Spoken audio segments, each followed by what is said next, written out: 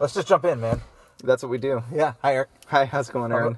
Great. So on social media today, an article popped up that I thought was interesting.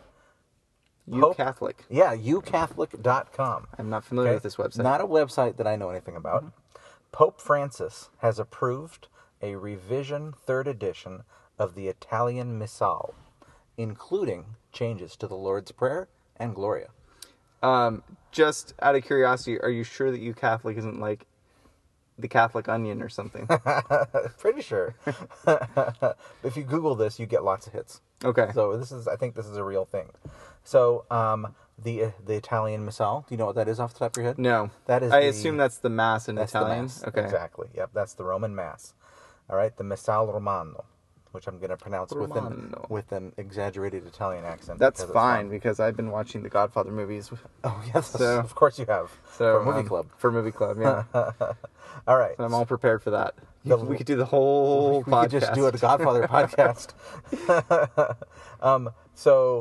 Right. And look, the more I looked into it a little bit, and I realized that, there's just this dizzying array of Catholic stuff that I just know anything about. But it says, the General Assembly of the Episcopal Conference of Italy, President Cardinal Gualtiero Bassetti, which is wonderfully Italian, announced the approval of a 3rd edition. Okay, enough gushing about Italian. The Lord's So this is Prayer, just a new translation of, it is, for instance, the Lord's Prayer there's into a specific part. The vulgar Italian. Uh-huh. Okay. That's an interesting way. That's right. It is vulgar. That's the traditional meaning, yeah. Okay. Lead us not into temptation becomes do not let us fall into temptation. Although I would just like to point out that both of those have been translated into English. So fair enough. I accept that, but that does feel like something that should be pointed out. Right. My brother immediately pointed out this scripture, which you might recognize. The JST. Yep. Read it to us. This 14. Yeah. And suffer us. So this is JST Matthew 6:14. And suffer us not to be led into temptation, but deliver us from evil. That's right. And the comment was that Joseph Smith had it 175 years ago, the same translation, which is pretty cool, right?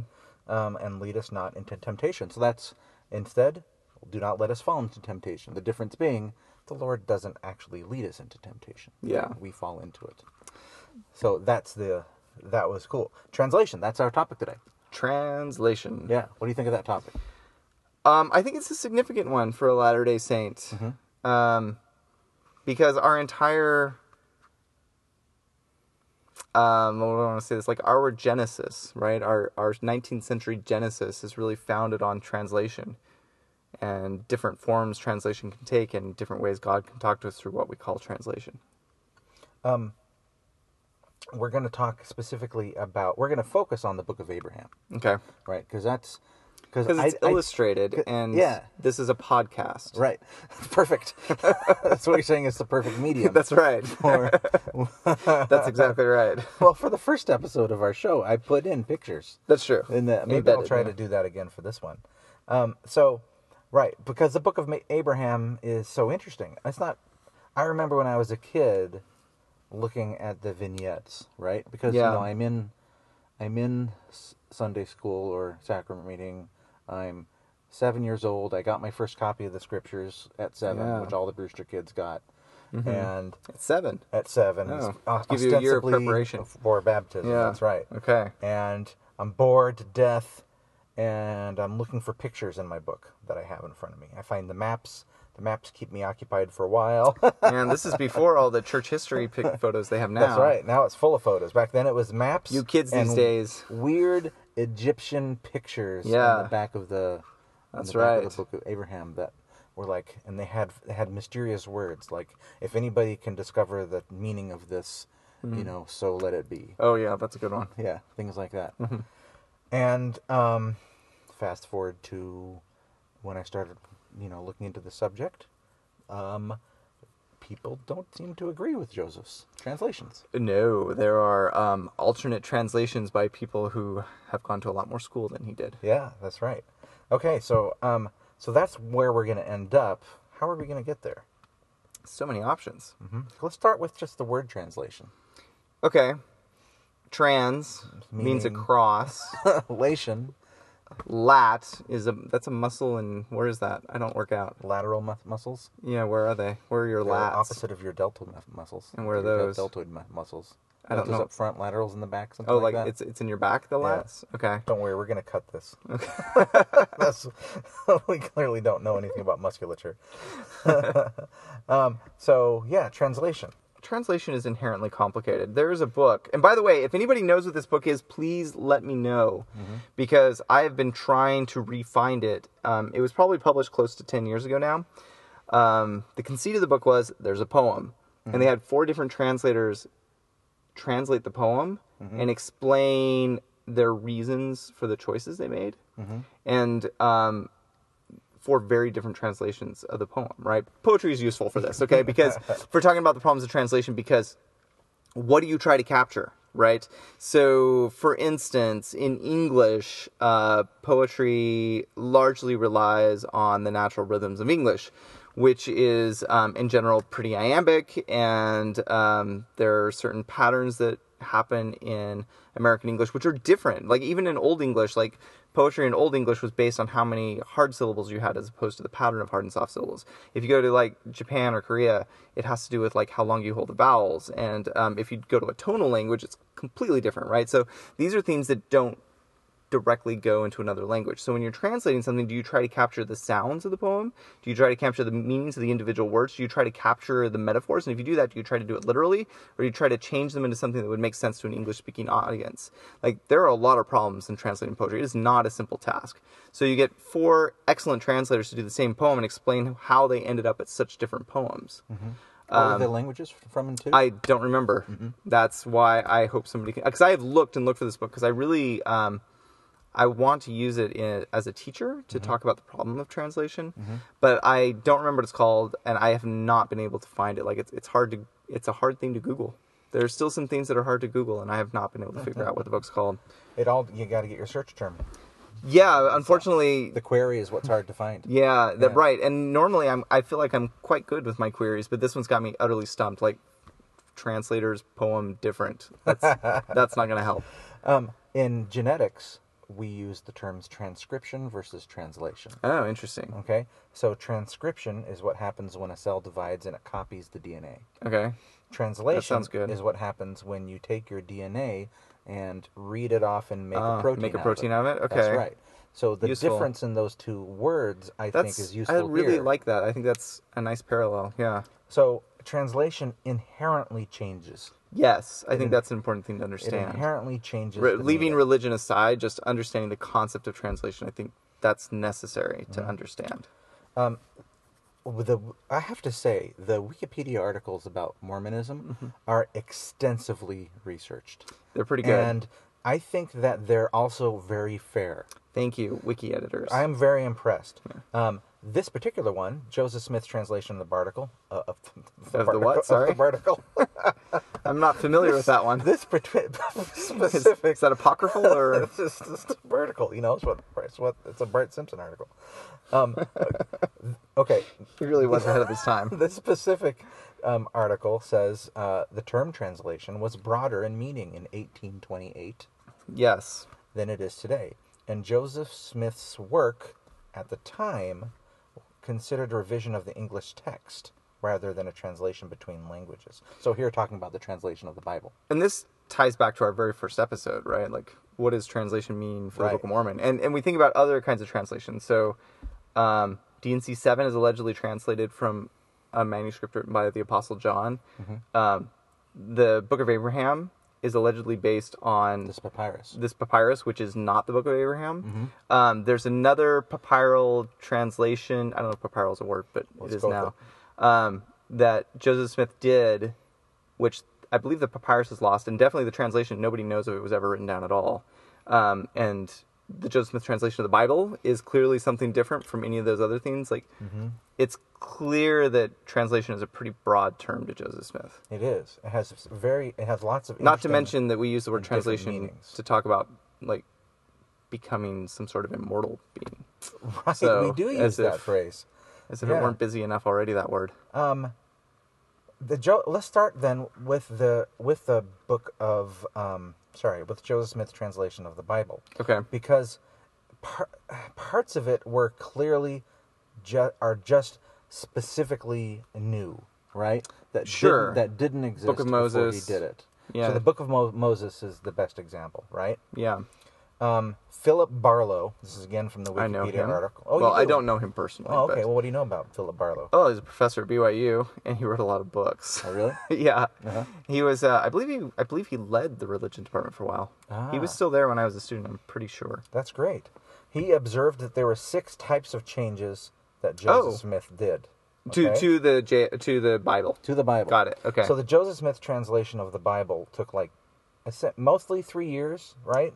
But he never stopped working on it. But he never really stopped working on it, and he never really considered that it was finished. I don't know if it was finishable. Yeah. Well, it's interesting. One thing I'm really getting from studying this is that how hard Joseph Smith worked on these parts of our religion, right? Yes. It wasn't just like he sat down and he translated and then got up and he was done. Put it away. He tried a lot. He worked really hard on this stuff. And it's worth pointing out it was hard for him. That a lot of the D&C comes from Joseph Smith working on the translation of the Bible. Yeah, about half, according to this. And so, as with Smith's other translations, this is quoting, he reported he was forced to study it out in his mind as part of the revelatory process, right? Yes. Okay, before we talk about that, here are the 6 types of changes. Long additions that have little or no biblical parallel, such as the visions of Moses and Enoch and the passage on Melchizedek. Right. So this is just new stuff that wasn't in the Bible. Which Mormons are always shocked to learn aren't in the Bible. Right. I've often found that, yes. Wait, what do you mean? I've been in more than one conversation between a Latter-day Saint and another Christian where the Latter-day Saint assumes certain things about Enoch or Melchizedek that will just be common shared understanding with the other Christian, and they aren't because they're in the Book of Moses. That's right. Yeah, okay, that makes sense. The Book of Moses has all this other stuff. Specifically, it contains these retranslations of the Book of Genesis, like this, how the earth was created spiritually before it was created physically, stuff like that. Yeah, we should do one on the creation sometime. I have a lot of opinions about Genesis. Okay. And then of course we have these other versions in Moses and Abraham and it's all very sciencey too. I think it's great. Okay. Okay, common sense changes, right? And this is an example of the one that we did earlier. Mm-hmm. Lead us not into temptation. Obviously, God doesn't lead us into temptation. Come on, God. So interpretive additions, these are or in other words. Harmonizations, reconciling passages. Although, if I could jump in here. Yeah. Sometimes it is quite the opposite of harmonizing. Like, for instance, there are a number of times where the Joseph Smith translation disagrees in some rather notable ways from the versions of those scriptures that exist in the Book of Mormon, where they're quoted in the Book of Mormon. So, and I don't, I'm not suggesting that disharmony is bad. I think that part of the purpose of the translation of the Bible was to just see things in new ways. And I'll have more to say about that later. But okay. Okay, not easily classifiable, meaning the meaning is changed often idiosyncratically, and grammatical improvements, modernizations and things like that. So he went through the entire Bible from start to finish. Did he make it all the way through? Yeah. But he didn't, he didn't modify everything, but it was clear that he was working on it. He was going through again. There's not very much controversy, I think, about the Joseph Smith translation. Doesn't seem to be. Except some people wonder, there's this Methodist theologian, Adam Clark, who had this Bible commentary that may have influenced some of the JSP. Oh, okay. Well, whatever. But only some. It sounds to me like he had a few sources and he was trying to work on this reclassification. I know this controversy is long dead, but pre the 1978 version of the scriptures, one of the reasons the church didn't use the JST is because the reorganized church had the manuscripts. Right, that's and we didn't mentioning. really trust their versions, and then we started getting along better, and they shared them with us, and basically they'd been super accurate, and it worked its way into the footnotes at that point. And yeah, right. We've had a good relationship with them ever since, really, pretty much. The history of this is that the Joseph Smith translation, Emma got it, okay, when the saints left Nauvoo, and that didn't go with them. Right. She gave it to Joseph Smith III, and he gave it to, essentially to the RLDS Church. Well, he sort of was. Yeah. Yeah. And then essentially, yeah. And then it became just part of their canon. That's what the inspired version of the Bible is that they call. Yeah. I have a copy. And we only canonize parts of it, even though it's all by Joseph Smith. Yeah. We canonize JST, Matthew, and the Book of Moses, and these footnotes, and that's about it. The footnotes are not canon. Okay, they're not canon? No, they have not been voted on as canon. Oh, what does canon mean? Canon means it has been accepted by the body, like by common consent. We all said that it was presented to us as we would like this to become canon, and we all raised our hand to the square and agreed it's canon. That happened to the Doctrine and Covenants, I guess. Yes. And all these, and the Pearl of Great Price and everything. Right, but not the footnotes. That is why Lectures of Faith was taken out of the Scriptures. It used to be published in the Scriptures, but it was never canon, so they took it out. Very, very cool. Okay, so not like I said, I don't think there's much to worry about the Joseph Smith translation of the Bible. It's when we start talking about the Book of Abraham that things get a bit more interesting to talk about. I get why people are more troubled by the Book of Abraham. I'm not really troubled by it. I'm not either. In fact, I love the Book of Abraham, and I wanted to specifically quote the following essay. So the church has an essay on the Book of Abraham. Okay. I'm not surprised. I just don't think I've read it. So the Gospel Topics Essays. Yes. All right. This is where they talk about things like polygamy, race in the priesthood, mother in heaven, and things like that. This is the part of the church website where they try to tackle these subjects. But here's the part on the Book of Abraham. Okay. So Book of Abraham, translated from papyrus, bought with some mummies. Yeah. I know, it's just like, what? The whole thing is wacky. It's such a 19th century, right? What in the world why does this guy have a bunch of mummies and, okay. He stole them from Egypt. It was the 19th century. Exactly. I mean, that's the only, the articles don't say that they stole them from Egypt, but come on, that's what they did, right? They didn't consider it that at the time. But yeah, it was just archaeology. I don't even know if they considered it that. Oh, okay. I found some cool stuff, and I was able to get it out. This dude toured them around the U.S., right, and was selling them off, and was like saying, "Look at my mummies, and here's all this other papyrus." Yeah, and anyway, he was ready to get out of the business. They came through Nauvoo, and the leaders of the church were there, like, "Yeah, we want that." Mm-hmm. And so they pulled some money together, and they got it. That's just wacky. Yeah. It's good times. So anyway, here we go. So the Book of Abraham and the vignettes, we're going to talk about each of those kind of separately. Yeah. The Book of Abraham, here's the quote, clarifies several teachings that are obscure in the Bible. Life did not begin as birth, as is commonly believed. Yeah, that's more clear in the Book of Abraham than anywhere else. Right. And here's the scripture that I especially like. Abraham 3:22-23. Ah, that was scripture mastery back in my seminary days. Hit it. I don't have it memorized, but fortunately, the friends at home can't see that you have it open on your laptop. Now the Lord had shown unto me, Abraham, the intelligences that were organized before the world was, and among all these there were many of the noble and great ones. And God saw these souls, that they were good, and he stood in the midst of them, and he said, These I will make my rulers. For he stood among those that were spirits, and he saw that they were good. And he said unto me, Abraham, thou art one of them. Thou wast chosen before thou wast born. Awesome.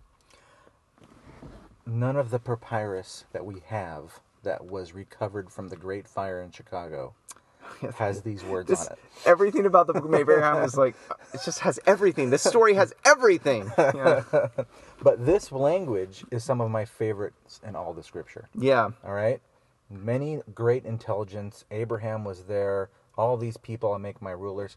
LDS Church hinges critically on this scripture. Yeah, it's significant stuff. I remember when I was on my mission and I talked to this guy and I told him that we lived before we were born.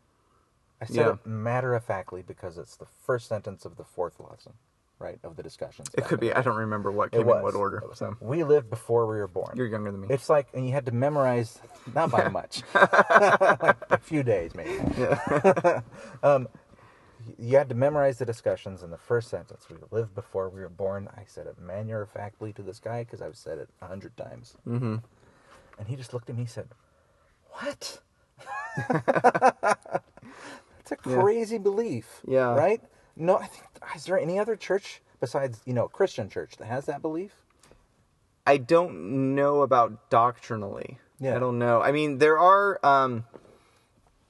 there's the verse in Jeremiah about, the one. It was in the margins of that. No. Aaron.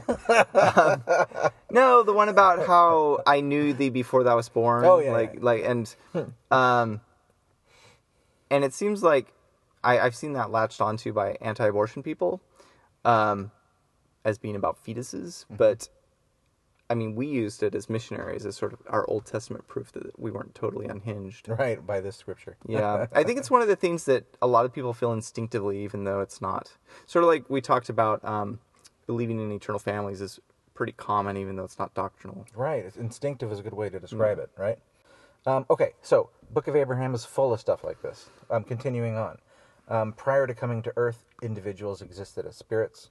In a vision, Abraham saw that one of the spirits was like unto God. This divine being, Jesus Christ, led other spirits in organizing the earth out of materials, or pre-existing matter, not ex nihilo. Nihilo? It's nihilo. Nihilo?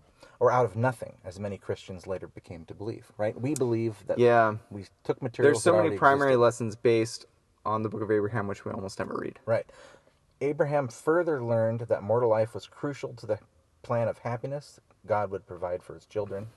We will prove them herewith, God stated, to see if they will do all things, whether the Lord their God shall command them, adding a promise to add glory forever upon the faithful. And here's my favorite part of this quote. Nowhere in the Bible is the purpose and potential of the earth stated so clearly as in the Book of Abraham. Yeah. Hard to disagree with that. It's like it's one of my favorite pieces of scripture. And yet it came from this papyrus. Okay? And we can't discount that. And if we're going to be apologizing as apologists, we're not really an apologist. We're not apologists, I don't think. I don't think that's an accurate way to describe us. Because at the end of the day, he could have read a gum wrapper and gotten the same revelation, right? Yeah, I mean, it's a matter of being a seer, right? Like, you're able to see. Why don't you go into what you just said a bit more? About seeing? Yeah. Well, I mean, the whole idea of being a seer is this expansion, right? This expansion of reality. And, like, I think the greatest example of a seer in Scripture might be Enoch in the Book of Moses. Who, ties right into our discussion anyway. Mm-hmm. But Enoch is shown this vision of everything from the beginning to the end and the personality of God and so many things that there's no other way to see other than having God show them to you. And ultimately, I mean, if Joseph Smith isn't even looking at the golden plates when he's translating the Book of Mormon, why does he need to look at a papyrus to learn about Abraham? Right. Revelation comes as it comes, and translation is a really fluid term for Joseph Smith. I don't think he knew that many verbs. Doing some translating. So, right. I mean, that's really the long and the short of it. What's really the short of it? The long of it is that there's a papyrus. Yes, and it's the Egyptian Book of the Dead, and it's pretty cool. And I think this is where the most tricky aspect of this comes from, is like the images, the facsimiles, they have actual meanings outside of the footnotes in the triple combination. And that is the part, I think that's the troubling part, right? Because this is clearly not inspired by something else. It is that thing. Of course, anybody who works in literature can tell you that a symbol can do more than one thing, but it is does sort of raise the question, like, what's the point of having meanings for these images? Like, why? Why is that necessary? I don't have a good answer for that. Critical appraisal of the Book of Abraham, Wikipedia. It is long and it is compelling. Okay, so you got to skip past the early criticisms because they didn't really. I don't think they really had everything locked down. But what it does is this Wikipedia article goes through each one of the facsimiles and compares Joseph Smith's explanation to an explanation by the current Egyptologists, right? Yes. For example, here we go in facsimile number 1. Dear listener, if you look at your phone right now, you'll see facsimile number 1. Which was, as Joseph Smith explained, Isaac on an altar and Abraham about to... Wait, no. Sorry, I got this wrong. Abraham's on the altar. Abraham is on the altar and he's about to be sacrificed, right? Yes. And there's this bird-like figure up in the upper right corner. Then Joseph says it's the angel of the Lord, but the Egyptologists say it's the boss spirit Osiris, miscopied with the head of a bird rather than that of a human. That's kind of perfect and beautiful in a way, because if we're going to go to the one story, right, and all myth is archetypal and telling the same story, Egypt has its stories of, the God who is killed and resurrected, and so why shouldn't Abraham play this role symbolically for his own or his own descendants? Okay, so this is the best reasoning that I have behind what you're behind all this. So let's back up a bit from what you're saying here. So Joseph says that this is a representation of Abraham about to be sacrificed by an idolatrous priest. Okay? That's what he says. That's what he says. Egyptologists look at this and they say that it's Anubis and Osiris, right? And there's these canopic jars, and there's this crocodile, right? And they can read the hieroglyphs that are surrounding the picture. Yeah. Although they say sometimes in Egyptian writings like this, the picture is away from its commentary, so that may not be represented. And there's holes in the papyrus that we have, like on the head of the bird, right? And one of the arguments is that Joseph just filled in the head of this bird, right? And same with the head of the dude. The dude is just missing. So, and what you were saying is that it's possible for both things to be true, right? Yeah, as someone who works in literature, I'm very comfortable with this idea. Why don't you? Do you want to go into it a bit more? Well, I'm trying to decide if I should read the thing I brought. Okay. At this point, I think maybe I will. Okay. This is from Letters to a Young Mormon by Adam S. Miller, a book I highly recommend. It's inexpensive, it's short, it's excellent. I'm going to read a couple paragraphs, not sequential paragraphs, from the chapter about Scripture. Okay. Joseph, Mr. Miller says, always expected more revelations, and translation was one vital name for the hard work of receiving them. For Joseph, translation was less a chore to be done than a way, day by day, of holding life open for God's Word. Translating Scripture is a way of renewing life. In translation, we lend our lives, our minds, our ears, our mouths, to the local resurrection of old texts, dead words, and lost voices. We put down our stories and take up theirs. And as we give voice to them, they, for a time, rejoin us in the land of the living. It goes on to talk about how Joseph produced the translations of the Scriptures we have, but he argues that the work of translation is unfinished, and I think this is a really important idea just when thinking about how words work. Words are dead. A book doesn't mean anything unless somebody reads it, right? And the reader, there's this collaboration between the reader and the writer, and nothing is real or actually happening unless the reader is taking action for meaning to be created. And I think that's what translation really is. Even when you're reading something in your native language by a contemporary of yours, there's still the translation of creating meaning from something that another human mind, another time and place wrote down. Wikipedia is kind of a beautiful example of this. There are thousands of people, perhaps, who've worked on this article. Maybe not thousands, I don't know. But a number of people, in a number of different ways, all collaborating to create this document. And this document is meaningless until someone goes to this website and looks for meaning there and finds it. And it is dizzying. When you go down the rabbit hole, right, it is very easy to approach the subject of the vignettes and put them into just made-uppy town, right? Sure. Into made-up into made-up Arura, which, as I learned on the British trivia show QI, yes, is a real place. There is Made up a roo-rah. I'm glad. Okay, so it's very easy to just write these off. Obviously, these Egyptian characters don't match the meanings that Joseph Smith said. Yes. But if you start going deeper, it's much more complicated, right? Right. And one thing about Joseph Smith in translation is he never thought it was finished. He didn't believe in a finished translation. It wasn't just the Joseph Smith translation of the Bible that wasn't finished. He was constantly improving and reworking the Book of Mormon. He was one of my favorite examples is he was slowly, with every publication, he was changing everywhere it said that the people were white and delightsome to fair and delightsome. He didn't think white was the right word. He thought he seemed to think that skin color was missing the point. Mm-hmm. And I kind of wish that and then for a while some of his successors turned it back, and then in 78 they moved it back to the way Joseph Smith was changed it. Mm-hmm. He was never done with the Bible. He was I doubt that he would have considered himself done with the Book of Abraham if he'd lived longer. Mm-hmm.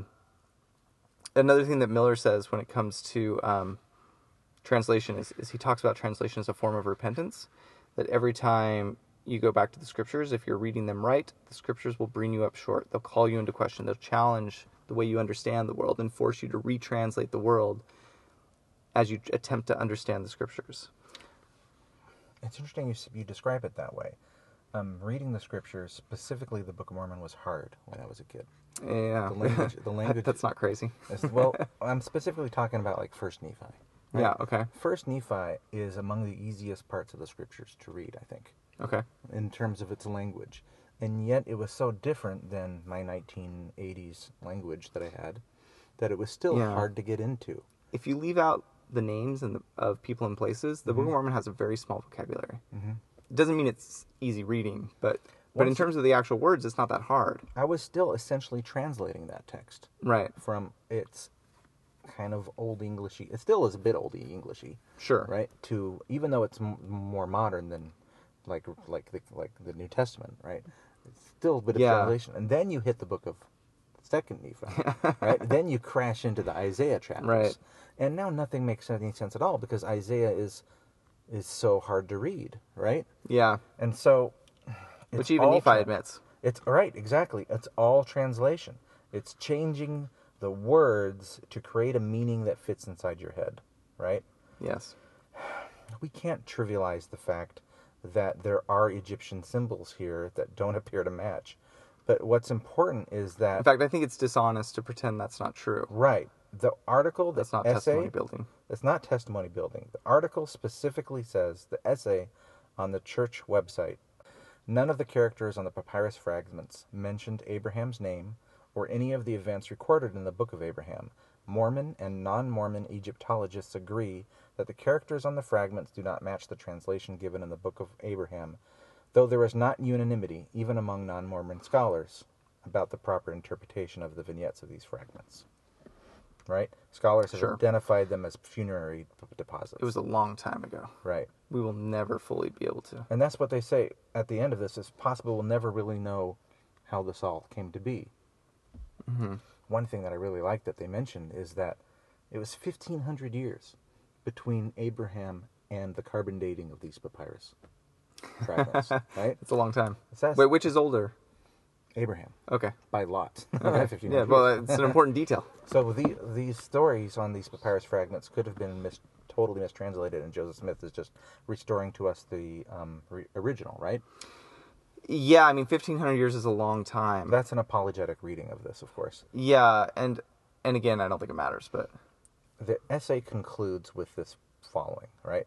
The veracity and value of the Book of Abraham cannot be settled by scholarly debate concerning the book's translation and historicity. The book's status as scripture lies in the eternal two truths it teaches and the powerful spirit it conveys. The Book of Abraham imparts profound truths about the nature of God, his relationship to us as children, and the purpose of this mortal life. So, is that good enough? I think, like a lot of things in faith, it puts the responsibility on the faithful to grapple with it. And I think this is true of this whole idea of translation generally. Like, whether it's Joseph Smith's translation or our own personal translations, ultimately we have to grapple with what is before us.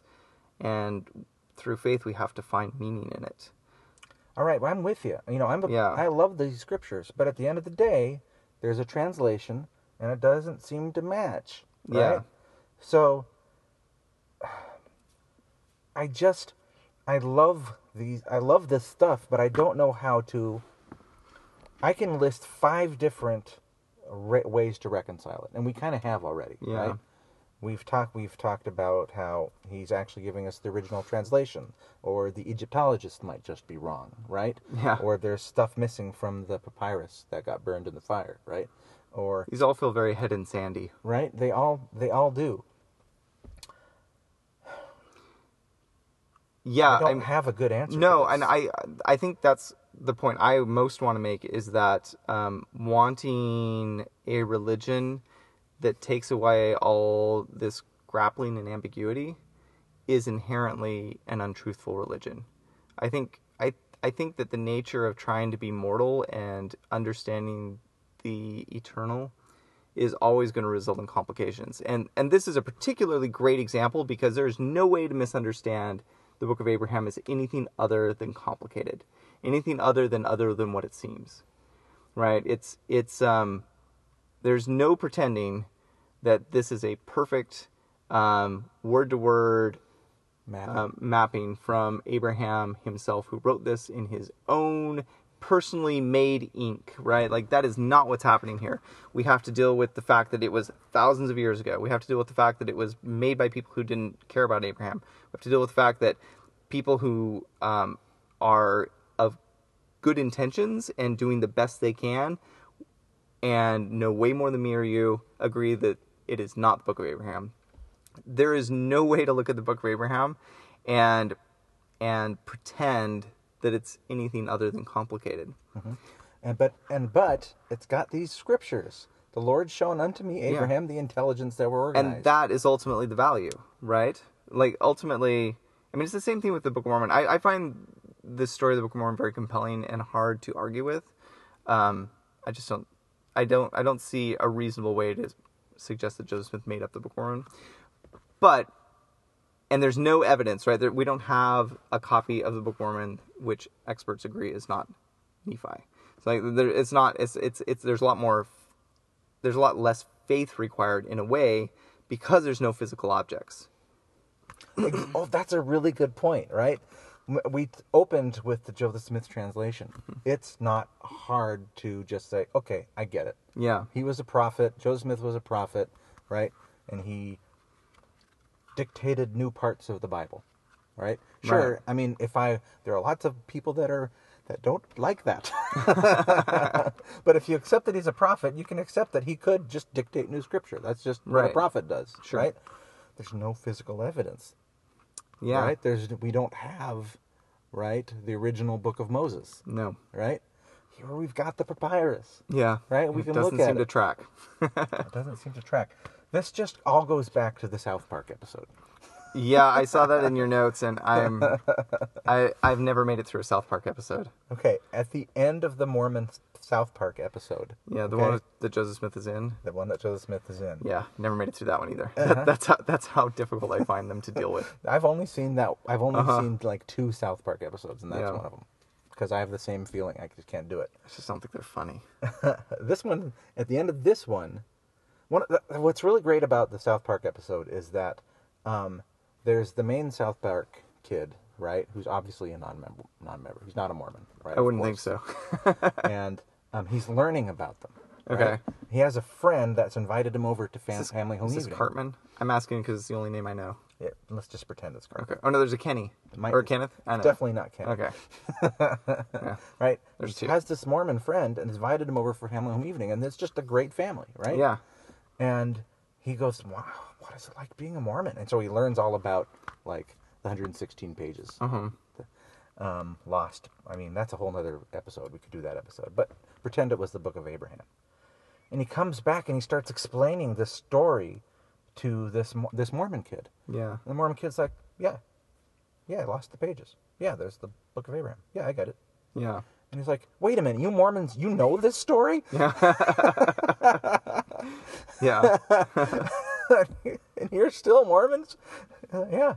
Yeah, we kind of just take Joseph Smith at his word. Yeah. Well, and that's all any religion is, right? Like, you expect me, wait. You're Christian and you know that Jesus died, right? Right, it's true. You know that and you're still Christian? There's nothing harder to understand here Yeah. than there is about the fact that Jesus defeated entropy. Right. It just happened more recently. And there are more artifacts. I think artifacts make faith more difficult. And not the other way around. Yeah. Like, what other artifacts are you thinking of?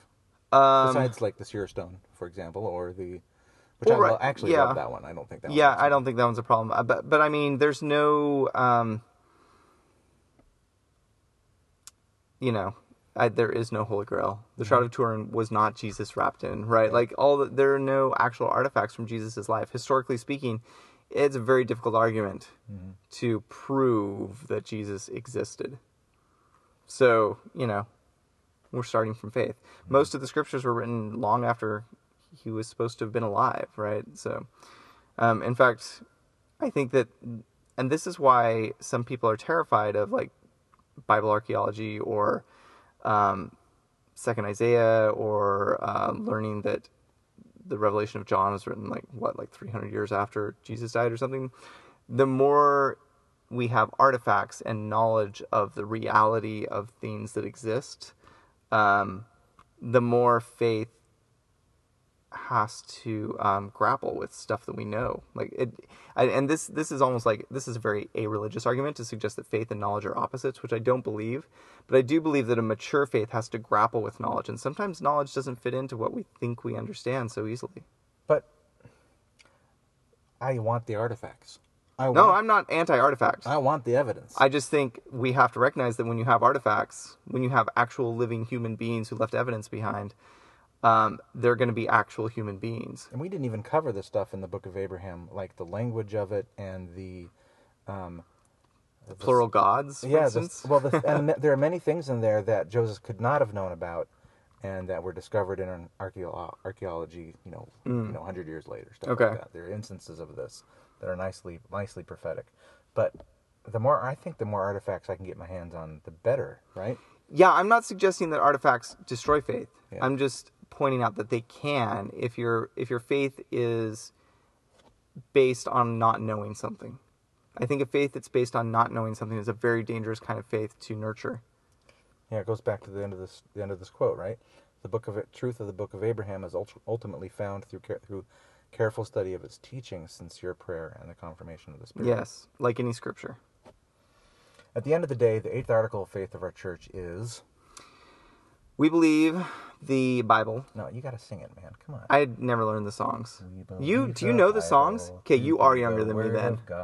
Because I was a blazer my last year of primary when that new songbook came out. We never did any of those. Also, the songs are all terrible. I will go on the record. Every single one of them is bad. I'm not going to argue it. We believe the Bible to be the Word of God as far as it's translated correctly.